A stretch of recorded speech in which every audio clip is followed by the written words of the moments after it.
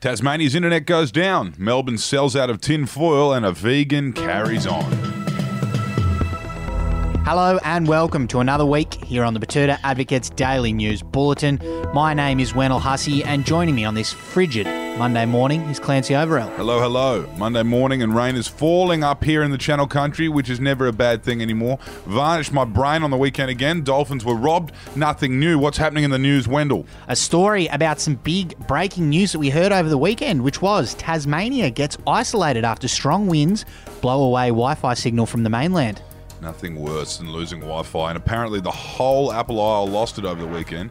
Since 2007, Tasmanian internet has been supplied from a single 56k Wi-Fi modem in storeroom 3B in the sub-basement of the Port Phillip Library. This can be an issue if someone is trying to stream the new Indiana Jones movie at the same time Gareth down the road is trying to Counter-Strike online. Although, apparently a booking sheet is used to make sure every Tasmanian gets an hour or so of internet each day. But that doesn't matter if strong winds blow away the Wi-Fi signal out to sea, which it did over the weekend, leaving them completely isolated for a couple of days.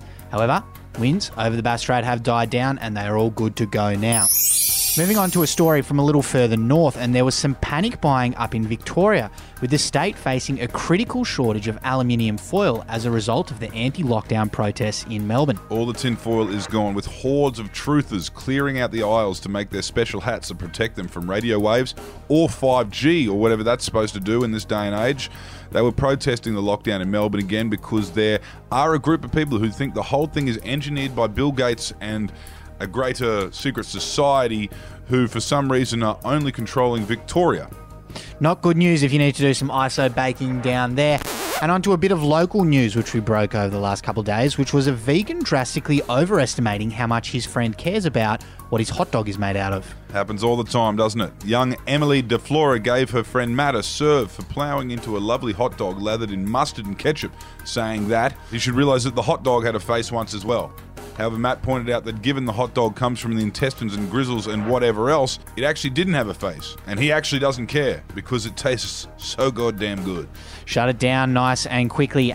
And wrapping up with a quote of the day from our very own Mayor, Keith Carton, who has called for a royal commission into the CCRL after a referee stole the game from the Betoota Dolphins. He said, "There's got to be an investigation into this. Someone has to go. This is fucked. Every second week, they seem to send down some bloke who wouldn't give us a call if his fucking life depended on it." All I can say is he's not wrong, and that's coming from someone who loathes our mayor from time to time. Sometimes we get along well. We did on the weekend from the sideline when we were abusing the volunteer referee at the Channel Country Rugby League semis. Yeah, a real love-hate relationship you guys have. But that forward pass that the referee missed in the 67th minute that led to them taking a 22-point lead was a real turning point, in my humble opinion. Anyway, we just can't seem to catch a break at the moment. But that is the full-time siren on the bulletin for today. Always a pleasure to have your company, and we look forward to talking to you again tomorrow. Sayonara. Hooroo.